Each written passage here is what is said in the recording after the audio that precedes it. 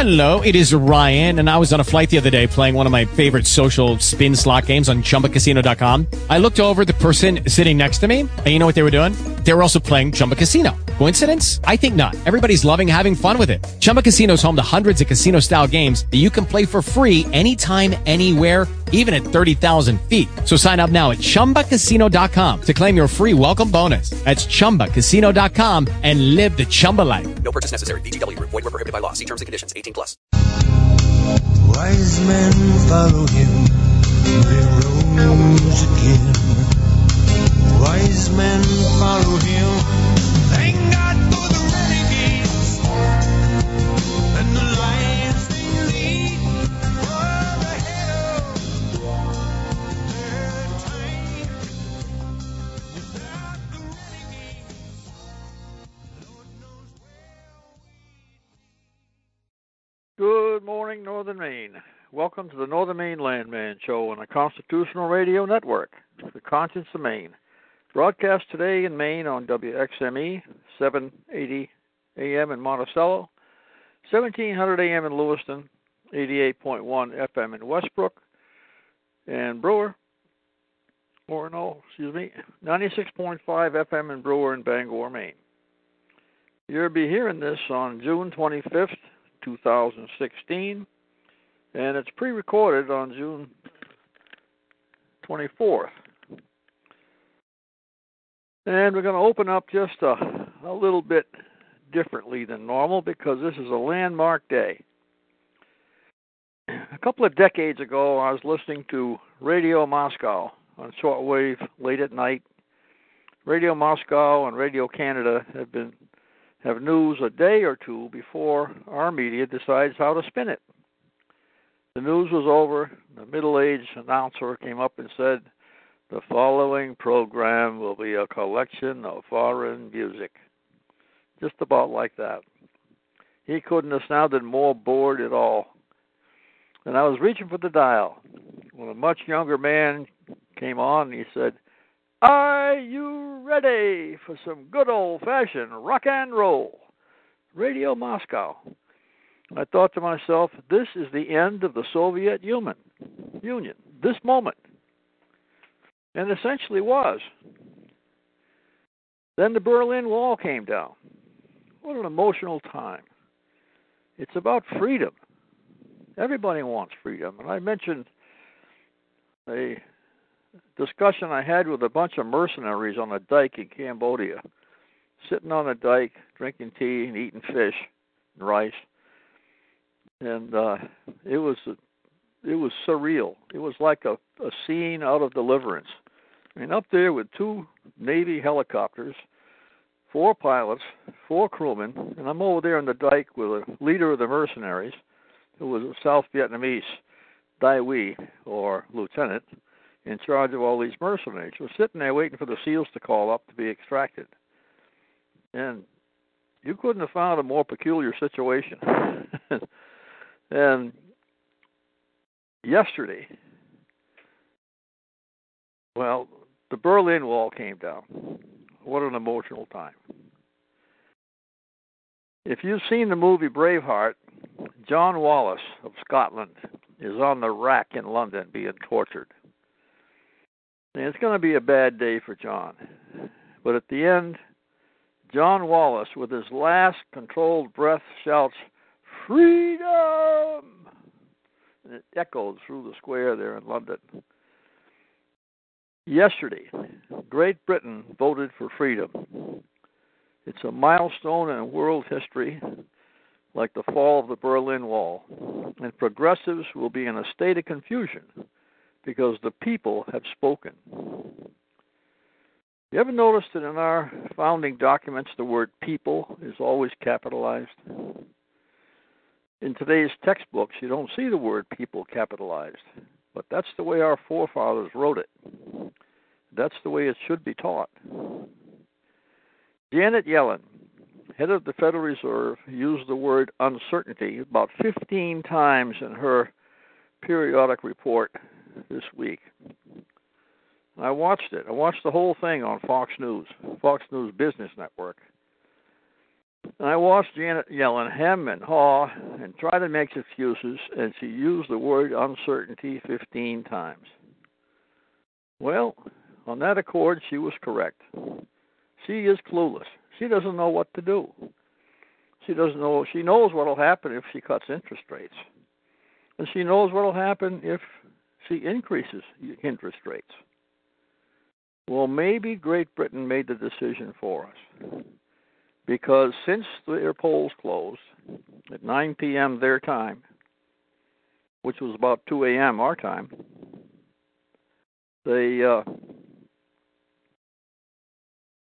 gold has gone up 6% overnight. I don't know how far it'll go. You're hearing this on Saturday morning, and I don't know what gold will be doing by Saturday morning, but it's just after 9 Friday morning. And it's going to be an interesting time. Confucius said, "May you live in interesting times." Confucius also said, "May you draw the attention of government." There's going to be a whole lot of frantic activity on Facebook today because the Facebook minions, the people that censor Facebook, they look out for pornography and foul language to some extent on there. But they also take out conservative ideas, conservative thoughts on Facebook. And you put something in there and you go back a few hours later, it's gone. You put it in there again. A few hours later, it's gone. And they're coming back. They'll be back. And eventually, if you persist, they will threaten to suspend your account. Oh, it'll be there, but you won't be able to write on it. And that's the big black cube in Utah. The weather for northern Maine the next several days is gorgeous, just like last weekend. It's supposed to be 75 or 80. When I got up this morning, it was 48 here at the lake. I'm in my camp. First broadcast from the camp in 2016. I'm at camp, and the sun comes up, shines straight in. I'm looking to the northeast. That's where the sun comes up. Fills the whole living room here at camp with sunlight right from the floor to ceiling through the picture windows. And as the sun comes up, it's shining down on the lake, and the lake reflects up. And the whole ceiling is illuminated with sunshine, reflecting off the lake.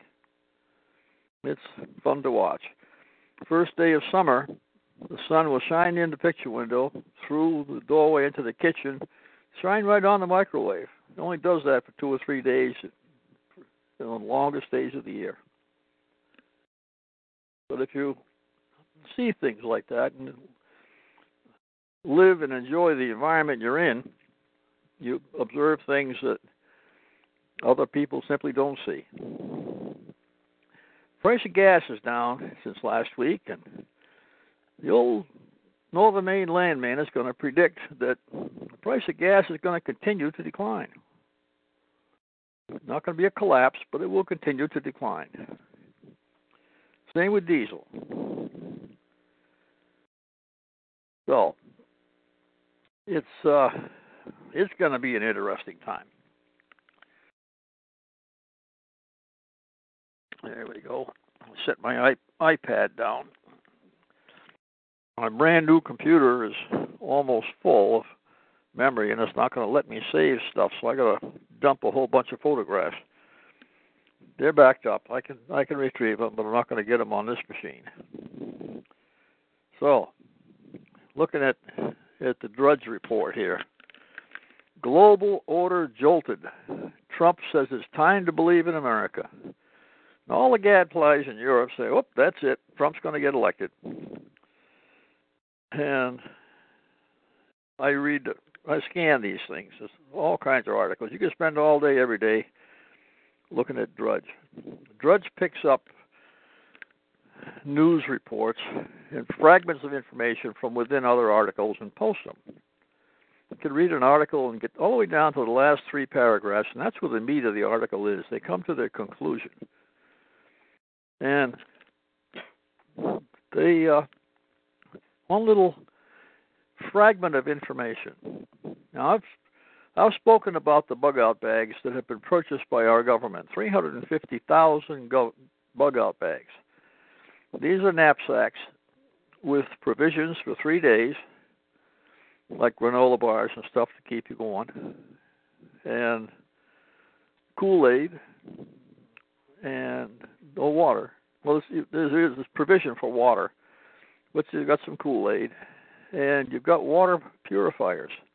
So if you wind up drinking rainwater, you can put some Halzone tablets in there. Now, why would they do this? Well, this is so that the bureaucrats and the higher officials, not the bank tellers, but the executives in banks, can walk home. Because it doesn't take very many vehicles to block a street or a bridge. And if we have disturbances, shall we say, in our country, you're not going to be able to travel by vehicle. Now, how many bridges are there that leave Manhattan? You got the Hudson River Tunnel, and I'm no expert on New York City, but you got the Holland Tunnel under the Hudson. That's what I meant to say. You got the Holland Tunnel.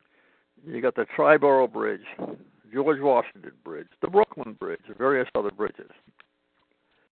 It'd be pretty easy to shut those off. And the people that are stuck in Manhattan on the island could be stuck. Not a situation I'd like to be in the event of civil unrest. So each person listening to this should consider how to get home. I mean, if our federal government is giving our bureaucrats and functionaries a better chance of making it home, don't you think that we ought to have a better chance of making it home? If we do our own planning, everybody has a bug-out bag or an emergency kit. You're going down the interstate and you slide off the road into the snowbank. And you're stuck, and there's no plow coming for a while because the plows have pulled off because the blizzard is so bad. Now, Interstate 81 over in New York State had a blizzard coming off Lake Ontario, and they got about 5 feet of snow overnight. I mean, it's a huge amount of snowfall. Lake Ontario was warm, and a cold front came through, and all that warm water came up and condensed and dumped right there within 30 miles of Lake Ontario. And they have huge amounts of snow. That can happen here, coming off the Atlantic Ocean.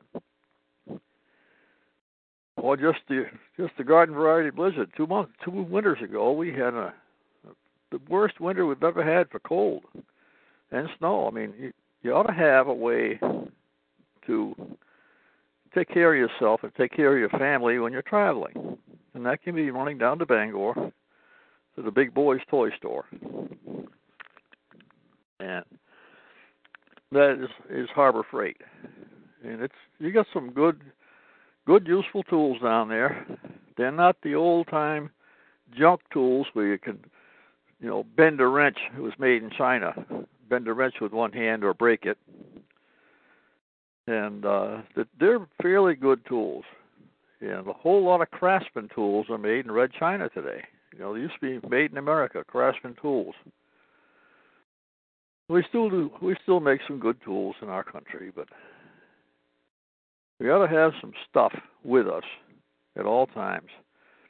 So if you have a forest fire and you got dense smoke going across the interstate, and the interstate is closed, and they won't let you travel up the interstate. Well, there you are. You're planning on going home and taking your insulin. They were planning on going home for supper, and you got pizza in the car. Well, that's a good thing, because you can eat pizza when it's cold. May not be as good as it was when it was hot, but it's good food. There's just as many calories. But just stop and think and have some alternative means of getting home. they'll have a guy in a house, the police in Maine, or anywhere in the country for that matter. There's a guy in a house that's angry with his girlfriend. He kicked her out. She's run off in the woods, and he's in there threatening to commit suicide. They'll close down the road. I mean, just for a half a mile, because there's a guy in there that's angry and drunk. They'll close down the road. You've got to find a different way to go home. There are some people that live up at dead-end roads.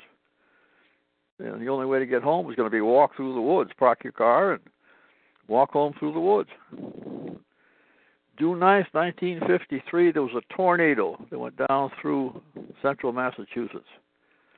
It started up northwest of Rutland somewhere, came down through Rutland and Holden and Worcester and Shrewsbury and Northborough and Westborough, went all the way down to Fayetteville, Massachusetts, just outside of Boston. It's beyond Framingham. And it killed 116 people and felled trees, destroyed houses, roads were impassable, and half a mile away, it was sunshine and people mowing their lawn, and everything was fine. Half a mile either side. But that swath where the tornado went through cut a path of destruction over 100 miles long, and there were, I believe, about 114 people killed and a whole lot of people injured. I was in the middle of it. I was in my cousin's house, and all the windows were blown out of their house, and lots of damage. But there were houses in the neighborhood that were gone. I mean, the house was built on a concrete foundation, and there wasn't one stick on the foundation. The guy across the road had a brand new Chrysler. And there it was in his driveway, sitting on its top. It was picked up, rolled, and dropped on its top, mashed flat. But there are all kinds of stories of tragedy. But the thing is that who would have thought that this could happen? 2 days ago, we were sitting here in camp, and I looked on the radar. The skies got dark, and it got real dark. I heard a distant roll of thunder. I turned on the radar on my iPad here, and there was this big line of thunderstorms with a whole bunch of red dots in it, which is, real heavy precipitation. And then there was a blast of thunder here in my woods. Just bam! I mean, it was a huge blast of lightning strike. I've seen those before, twice, and in all these years. And one of them, it blew a pine tree apart. I mean, it just blasted it into chunks of wood, big chunks, but it blew the tree completely apart, just a few shards sticking up out of the ground. And another time was on a back road. I was out looking at land, and it hit a pine tree and blew that pine tree apart. It was a blast like that. And a lot of times you'll hear a snap, crack. Well, this was more than a crack of lightning. It was a blast. I'm going to take a walk up through the woods and if I can see, because there's got to be chunks of wood thrown around from that one. I've talked about preparedness on the show here a number of times in the past, and predicaments that people can get into. And you always ought to have a plan B. You ought to have a way to get home, get to your family, get to your supplies, be ready to cope with whatever should happen. Have a plan. Have a plan B. Have a plan C. Because Confucius said, may you live in interesting times. Well, Great Britain voted for freedom yesterday by 2%. Well, it could have gone either way, but there were enough sensible people in Great Britain that they didn't want to be ruled by an Eastern European committee with its headquarters in Brussels, Belgium. They have a long history of dating back to the Magna Carta 1066, when they said that, man's right is his castle. Man's home is his castle. And you can't just go into somebody's home without due cause. We still have that. Unreasonable search and seizure in our Constitution. I would recommend that those people who haven't looked at the Constitution recently, look it up in an encyclopedia, get it online, or take it out of your pocket, which I always carry a copy of the Constitution. If I was a drinking man, it would settle a lot of bar bets. But I don't drink. I'll have a rare beer in the summertime. But I don't go to bars. I may go to a restaurant that serves alcohol, but kind of hard to avoid. But take a look at the Constitution. It's going to become really pertinent. Now, Hillary Clinton, Susan Collins, various progressive allies have all made moves against the private ownership of firearms in recent days. You're going to look for more events such as what happened in Orlando. We had a Democrat gay Muslim shot up a gay bar in Orlando.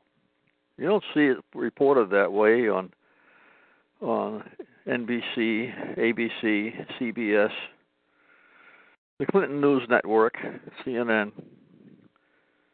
But that happened. Now, the importance that you attach to this, varies with the individual.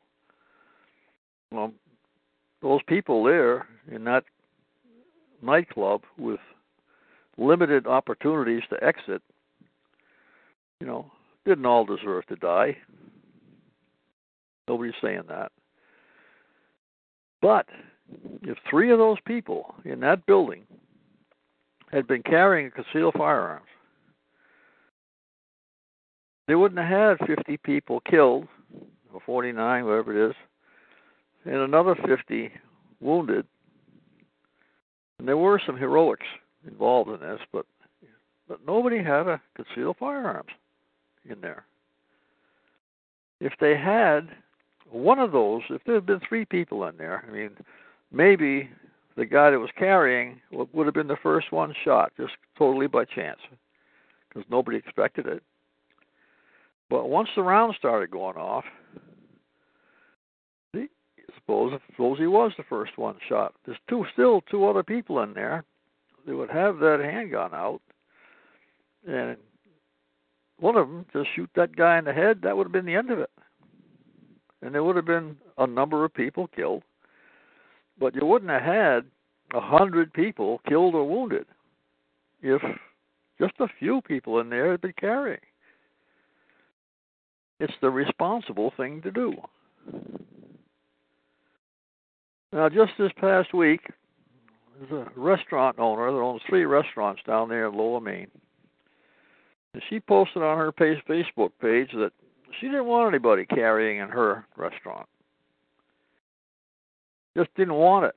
And she didn't want anybody that thinks it's okay to have a privately owned firearm. Doesn't want them in there either. So the people down there in Lower Maine who think we ought to be able to follow the Second Amendment, and if we choose to carry a firearm, we should be able to. If we choose not to, well, that's fine. Back during the Revolutionary War, an awful lot of people did not get involved directly. They still provided our army with food and shelter from time to time, but it was voluntary. Well, down there in Portland, you got this lady that is hostile to our Constitution, hostile to free citizens who, though they may not carry daily, still would want the opportunity to carry, because it is their right, whether they use it or not. So this lady went to war against the vast majority of Maine believes that we ought to be able to have firearms. Own them, possess them. I mean, the right to bear arms is guaranteed in the Constitution. Bear means carry. That's it. Keep and bear. Keep means own, have. Bear means carry. Look it up in the dictionary. And bearing something is a burden. It carries a responsibility. And we need that. You know, we need responsible people to stand up and be personally responsible for themselves. And be responsible for our neighbors, who the most distant thing in the world to them may be the personal responsibility of owning and carrying a firearm. They're not trained, they're not familiar, they may not even know how to use one properly and efficiently and effectively. But they need to be able to rely on the majority of the citizens who will protect their rights. George Washington said that I am a soldier so that my son can be a farmer and his son can be an artist. And it's a natural progression.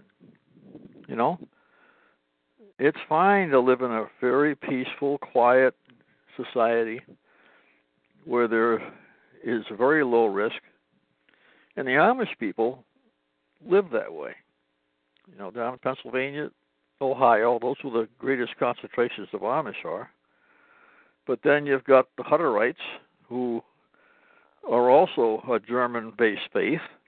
They left Germany and came to our country because they tend to have lots of children in their families, and not every child is going to be able to grow up and be a farmer or a farmer's wife. And in order to have a family and prosper, they need to be in a different place. Well, Pennsylvania and Ohio has very fertile ground, and it's not very rocky, unlike Maine. Back in the 1870s, Maine, New Hampshire, and part of Vermont ran out of fuel. I mean, they were low on firewood. It was difficult to get enough firewood to keep your house warm. There was no electricity, no propane, no gasoline, no fuel oil, no coal. They used wood for all of their heating needs, whether it was running a blacksmith's forge or casting iron and other metals, casting bullets, if you will. But everything was heated by wood up until the 1870s. And then we had a big problem. I mean, we had factories that were run by water power. Big water wheels turned great big pulleys, and there were belts running off over the head all over the place. And they had master shafts running down the length of the factory beside the canals. And they'd have a water wheel turning this thing, and they'd throw the clutches in, and these belt-driven machines ran hammer forges, they ran lathes, they ran knitting machines, they ran looms for weaving cotton sheets, cotton clothing, cotton fabric. It was all done by pulleys. OSHA would pitch a purple fit today if they walked through those places, and people did get caught in them. My aunt caught her arm in a wringer washer, broke both bones in her forearm, just gobbled her up and broke her arm. And those old-time washing machines were called mangles, because that happened to people. I mean, you take your clothes, you run them through the wringer, and they drop out into the tub. It was partially removing the water, and then they'd hang them out on the clothesline. And the clothesline was often on the porch, so in case there was a shower, the clothes wouldn't get wet again. The clothes did drier and fresher if you hung them out in the sun. But it was water power that ran that. The little tiny wash machine motor, quarter-horse gasoline engine on the porch, that ran the washing machine had not been invented yet. I remember seeing those. But some of those old skills may come in handy. What the old-timers know can be of assistance to the young people growing up because they can't imagine. I was talking with some Asian students, and I mentioned that my brother-in-law worked on the Apollo space capsule, designing the fuel system that measured the amount of liquids in the tanks. Now, some of the tanks had fuel, some of them had air conditioning, and it was they had some nuclear generators on some of the early ones because solar power was not efficient enough. They didn't have photoelectric solar cells. They put panels out there that had liquid in them, and they'd pump the liquid in and to use it for heat, and then they'd pump the liquid out and put it on the cold side for cooling. It was pretty primitive. But the fuel measuring system that my brother-in-law worked on for the Apollo space capsule was designed with slide rules. Nearly all of it was designed with slide rules. They didn't have computers like we have today. I've got a computer sitting on my lap, and I've got an iPad sitting beside me. My computer has got more power in it than the early Univacs. It took up a whole room. And when I went to college, we had slide rules, 18 or 20-inch long slide rules in cases hanging from our belt. Because the bigger the slide rule, the more accurate you could be. They also had 6-inch slide rules. You stick them in your shirt pocket for small, minor calculations. But the point is, and the students, the Chinese students or Asian students that I was speaking with, said, how did you keep track of the decimal point? I said, in your head. Well, sometimes we just put down a bunch of dashes on the paper to keep track with no values. The value was on the slide rule, but you had to keep track of the decimal points separately. And we tried to do 3 digits of decimal points. And it was tricky. You really had to have your wits about you. Today we have children in the school system that don't know their times tables, do not know how to read and write. Now, they can certainly read the computer screen, and they can hunt and peck and enter data and text each other. But when I say read and write, I mean read cursive writing that someone else has written down, such as the forefathers in our nation, the Declaration of Independence, and our Constitution. We have many founding documents that were written in cursive writing. We Americans should be able to read them in their original form, not the sanitized, progressive material that's fed to our students through places like Common Core, where they say that, with the proper government permission, you can have a firearm. Well, that's not what our Second Amendment says. You have a right to keep and bear, and that right shall not be infringed. It's a right. Now, we're going into in a period, as Janet Yellen said this week, a period of uncertainty. Bankers like certainty. Bankers used to have a pretty good handle on the environment where they were doing business. There was a bank down in Alfred, Maine, back during 1987 or 88. We had what they called a banking crisis. It was fraudulent.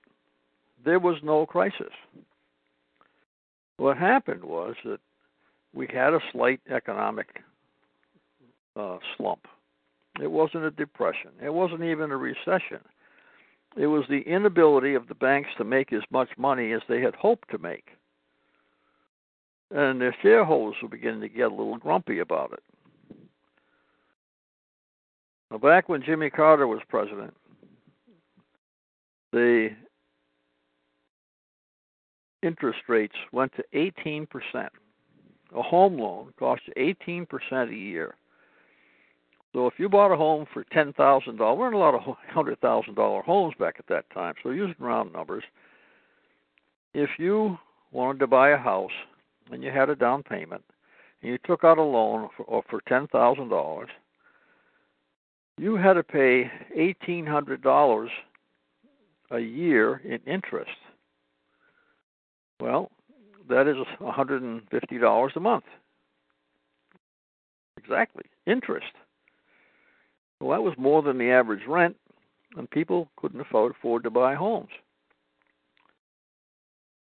And then, at the same time, we had inflation of about 12% a year, because the Federal Reserve was going nuts. They thought they could, they were getting a lot of money. They're pulling in money with high interest rates, which caused prices to be inflated of common goods, gasoline and meat and bread and eggs and everything else that we buy. So Ronald Reagan came in and he decided to run against Jimmy Carter. The progressives didn't want him to run. They tried their best to defeat him in the primaries. They ran a bunch of progressives, and Ronald Reagan got nominated and was elected president, and he carried 49 states. 49 states. People tend to forget this stuff. I was around then. 49 states. That could happen again this year. Now, Ronald Reagan had been governor of California, and he got enacted a bunch of reforms, and California was prospering. And then he finished up his term in California, and he gave a stem winder of a speech when Barry Goldwater was running for president. And Barry Goldwater was defeated. He didn't make it. I worked hard on that campaign back in '64. Those of you that don't know me, I was around in '64, and I was an adult, and I campaigned hard for Barry Goldwater. Well, Ronald Reagan was relatively unknown. I mean, he was in some Western movies, and he was on Wagon Train a couple of times, and he was a popular actor, handsome guy, level-headed, and he was head of the Screen Actors Guild, or the Actors Union out there in California, and he quit that because he realized that system was dysfunctional at the least and corrupt at most. So he got out of that, and then he got into politics, and he ran for governor in California and made it. And then he gave that stem winder of a speech, and when Goldwater was running, and he really picked up in popularity. Well, the establishment didn't like him at all. They did not want him to run. And that's what happens every single time. We got a good man running, like Ricky Long, for example. Now, Ricky Long has had 2 terms, very successful terms, in the Maine House. He's a principled man. He followed the footsteps of Henry Joy for the same seat in the House. And the seat opened up in the Senate from his district, which goes from Presque Isle all the way down to Route 6, the Trans-Maine Trail. So there he is. He decided he's going to run.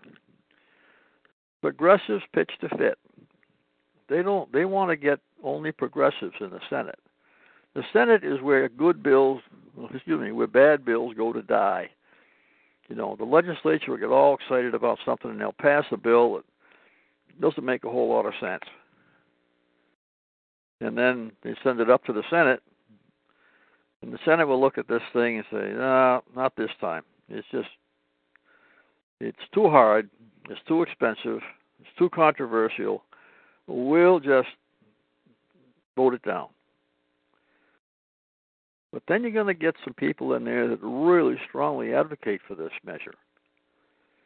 And, well, that's what we need. We need some good conservatives in the Maine Senate. And Ricky Long is going to be one. Now, the progressives came and they recruited a candidate from up there in Presque Isle someplace. And she's a nice enough lady, but I got her literature in the mail. And you could not tell from the literature that they put out whether this candidate was a Republican or a Democrat. But had a candidate's name and the name of the candidate's campaign treasurer, and a bunch of pretty pictures of potato fields and sunshine. It was a mom and apple pie thing. There was nothing bad about it.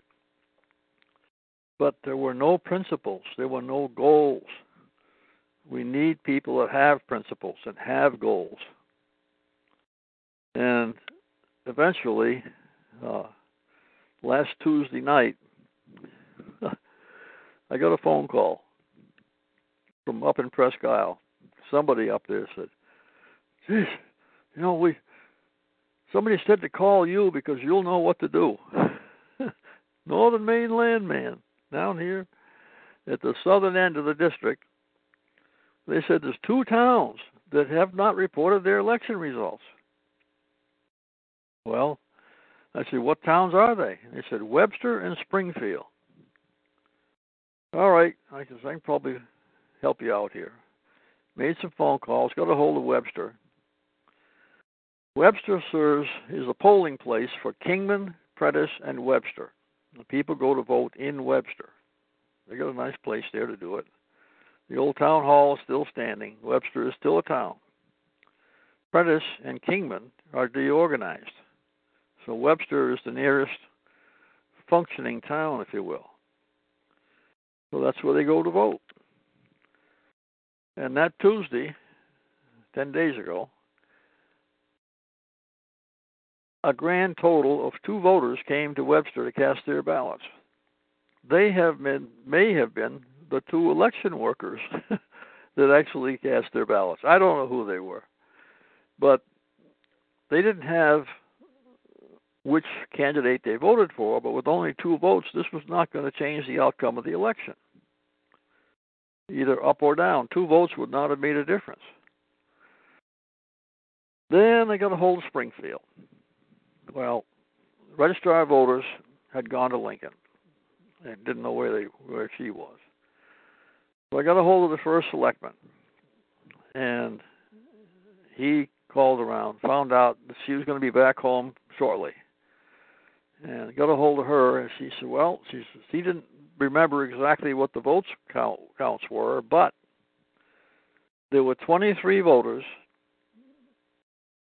in the Republican Party, and all 23 votes went to Ricky Long. 100%. All of the votes went to Ricky Long. Well, guess what? Webster, Prentice, Springfield, Lakeville, and Lee, Carroll were the places that I campaigned for Ricky. And it doesn't take a huge effort to get involved. If you get out, talk to people, and just advocate for your candidate, you don't have to get up on the stump and give a stem winder of a speech like Ronald Reagan did at the convention for Barry Goldwater. You just use some common sense and talk about the man's record, and he's responsible, good fella. They'll vote for him. And he overwhelmingly carried the day in Lee, and he overwhelmingly carried the day in Springfield and several other towns.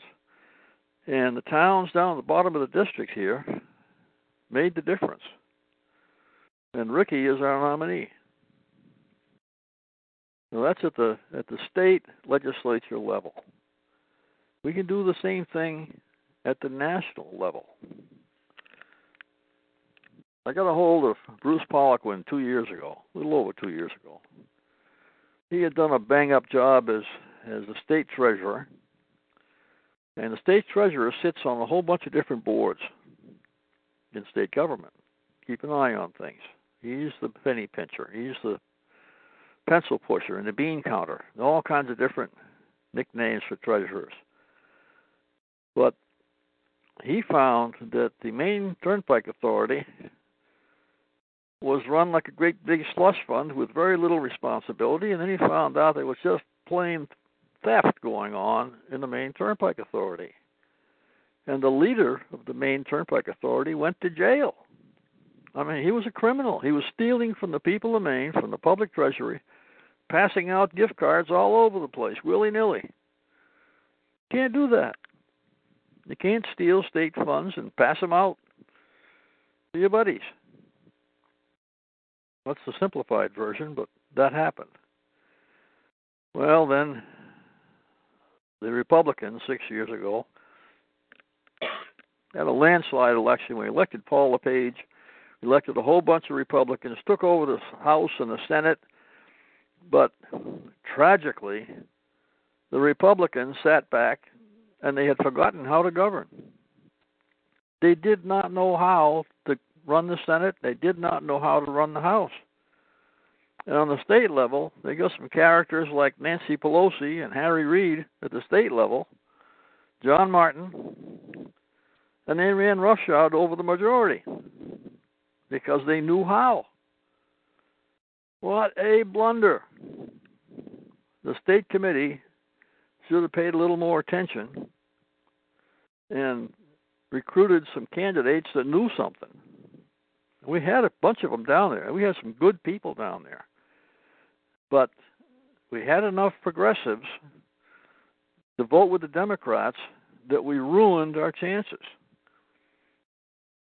And what a wasted opportunity. It was a blunder of the first water, as they say. Well, we have another, every time it just goes around, we've got a new opportunity this time. Now this is the back half of Paul LePage's term, the second half of his second term. And he is going to do his best to preserve his agenda throughout this last term. We've got a new legislature coming in January. We need people like Ricky Long. And we've got a few other good ones down there. But we've got a few progressives down there that work against us deliberately. They ought to have their own party, the Progressive Party. It doesn't make any difference whether they're a D or an R, they're progressives. And I don't want to spend the whole show on this thing because we've got a few things that I want to wind up with. We've got a little over 10 minutes to go. Think about your family. Think about your ability to make it through tough times. I've mentioned this many times in the past. As Janet Yellen's favorite word has become uncertainty, which means I'm clueless. The Federal Reserve is stuck. They're stuck in a bind. We have 95 million adults between the ages of 18 and 65 in our nation not working. Now, a small percentage of that are people that will never work. They're just incapacitated, and society should take care of those folks. You know, they have a right to live, and we're not like Adolf Hitler in Germany and go through and kill everybody in the mental asylums, kill everybody that has a physical or a speech impediment, and kill all the religions that you don't like, kill all the gypsies. You don't like gypsies. And just, that happened in Europe. They were supposedly a civilized country. We don't want that to happen here. Now, I think Glenn Beck goes off the rails from time to time, but he has the bright light of truth on a whole lot of corruption in our country, and we're in his debt for that. When this radio show is over today, I'm going to turn on the radio and I'm going to listen to Glenn Beck for a while, because he told us this is happening, and he did it on a large radio network. Not a lot of voices are out there spreading the word. And I know we've got people on this network, on the Constitutional Radio Network, the Conscience of Maine. We've got people there that know what's going on. And we've got people that have their own personal agendas. My personal agenda is to advocate for rural Maine. It's a wonderful place. And people are realizing it's a wonderful place. I sat down and I looked around. I got people looking to buy farms. And what they want to do is they want to buy a farm that's got some woods so you can grow your own fuel. It's got some water, either a spring or a brook, or maybe even a farm pond where you can water your animals. They'd like it to be secluded with a long driveway. They understand plow and snow. If they don't, they'll sure find out in a hurry next winter. But they want to have a place to go where it's going to be peaceful and they can make their way in the world. Because there's going to be a lot of places like Henderson, Missouri, where we're going to have disruptions in the community. These are people who feel left out in the world. It's not their own fault. There's education out there to be had. You could be self-taught. And we've got a whole lot of people self-taught, and we've got a whole lot of homeschooling families. And these kids win mathematics championships. They win the spelling bee on a regular basis. And they didn't go to the government school system. They learn ethics. They learn personal responsibility. They learn saleable skills. They're honest. And this is the way things used to be. We need to get back there. But I've got within 10 miles of where I live, there are 4 farms for sale under $200,000 each. That's peanuts. Down in Connecticut, you get an ordinary ranch house that may or may not have a garage, and they'll charge $200,000 for it. And they'll tax you gross amounts of taxes. They think our taxes are cheap. We think we're overtaxed. The highest tax rate in the entire nation in Maine, based on per capita income. But if you look at the taxes, actual taxes, we're down there near the middle somewhere. Because places like Connecticut and Pennsylvania have atrocious taxes. My brother-in-law spends $7,000 a year on the school tax. The school tax. Boy, those kids must be some smart down there to spending $7,000 for one household on the schools. And a lot of people come up here and they think it's paradise. It is paradise. Maine is a great place to live. Much of Maine is a low-hassle environment. If you're going to just look at the town website, and if you see 4 or 5 people working in code enforcement in that town, that's probably not a place you'd like to live. Because these people make a living enforcing zoning codes, making sure that you don't hang your clothes on the clothesline or something. You know, I mean, these people invent stuff, rules. They create rules. They're not laws. And it's just extremely frustrating to live in such places. Don't go there. Pick a town where you have no zoning. There are lots of towns in Maine that have no zoning. to establish zoning. And he's on a crusade, one guy, to establish zoning in the town. He thinks we ought to have zoning. Well, I think we're going to be able to deflect that initiative. I don't think we've got a majority of people in our town that want to have zoning. Because if you want to have a few chickens in the backyard, and they have I learned something. I never heard the term before. I've seen it done, but the term is chicken trailer. No, chicken tractor. You got a 12 or 16-foot square pen with chicken wire around it, and chicken wire on the top so the hawks don't get your chickens. And there's your chickens in there with a chicken coop.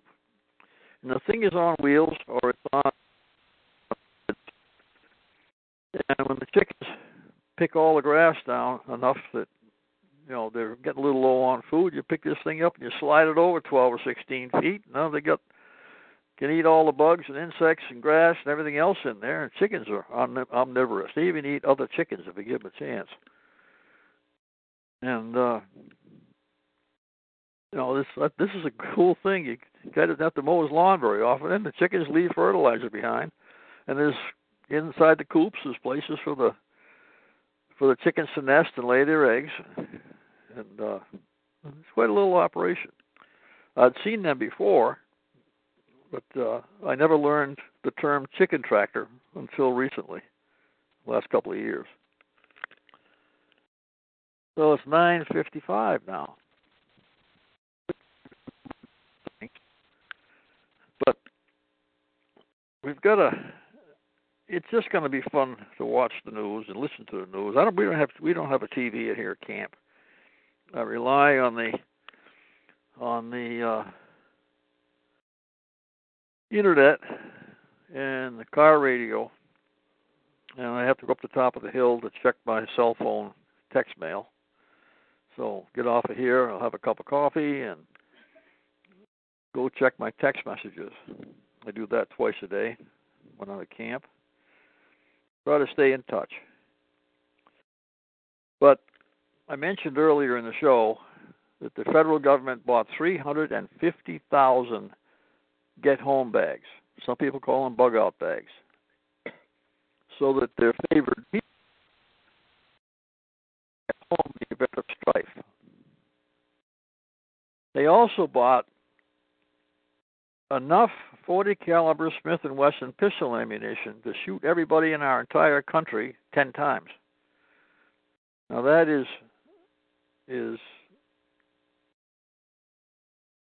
we got 340 million people in the country. So it's 10 times, let's see, 340, 3.4 billion rounds of 40 caliber Smith & Wesson hollow points. That's a hard hitter. It's almost as big as a 45. And they bought a whole lot of Glocks and various other handguns. Maybe a whole lot of those are in those bug-out bags or get-home bags. Because there was a press release that was on Drudge this morning. It's very interesting. There are more bureaucrats in our country carrying firearms today than there are United States Marines. There are more people in our federal bureaucracy carrying firearms than there are United States Marines in our nation. Now, when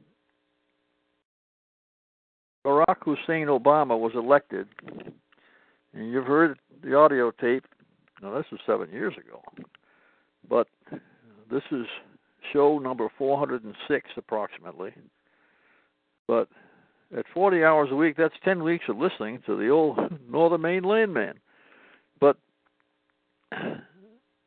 Barack Hussein Obama, I've got the tape, said that I want to have a civilian security force that's just as strong, just as big, just as well funded as the military. Well, guess what, folks? By stealth and in the dark of night, we've got a civilian security force that's just as strong, just as well armed, just as well funded as the United States Marine Corps. He's done it. Nobody knows, nobody listened. Nobody questioned it. And Paul Ryan, Speaker of the House, gave Barack Hussein Obama $1.1 trillion as a going-away present. He could have stopped it. He betrayed the people of Wisconsin, he betrayed the Republican Party, and he betrayed a nation, and gave him $1.1 trillion. It's not a budget. It's just the spending authorization. It passed. Think about that as you look at the world's events today. Kind of scary. And I'm fearless. This has been the Northern Maine Landman Show on the Constitutional Radio Network, the Conscience of Maine. Broadcast today in Maine on WXME, 780 AM in Monticello, 1700 AM in Lewiston, 88.1 FM in Westbrook and Orono, 96.5 FM. Hearing this on Saturday, June 25th, 2016. Hunker down, be safe, God bless. Wise men follow him, they rose again. Wise men follow him, thank God for the renegades and the lions they lead. Far ahead of their time. Without the renegades, Lord knows where With the Lucky Land Slots, you can get lucky just about anywhere. This is your captain speaking. We've got clear runway and the weather's fine, but we're just going to circle up here a while and get lucky. No, nothing like that. It's just these cash prizes add up quick. So I suggest you sit back, keep your tray table upright, and start getting lucky. Play for free at LuckyLandSlots.com. Are you feeling lucky? No purchase necessary. Void where prohibited by law. 18+ terms and conditions apply. See website for details.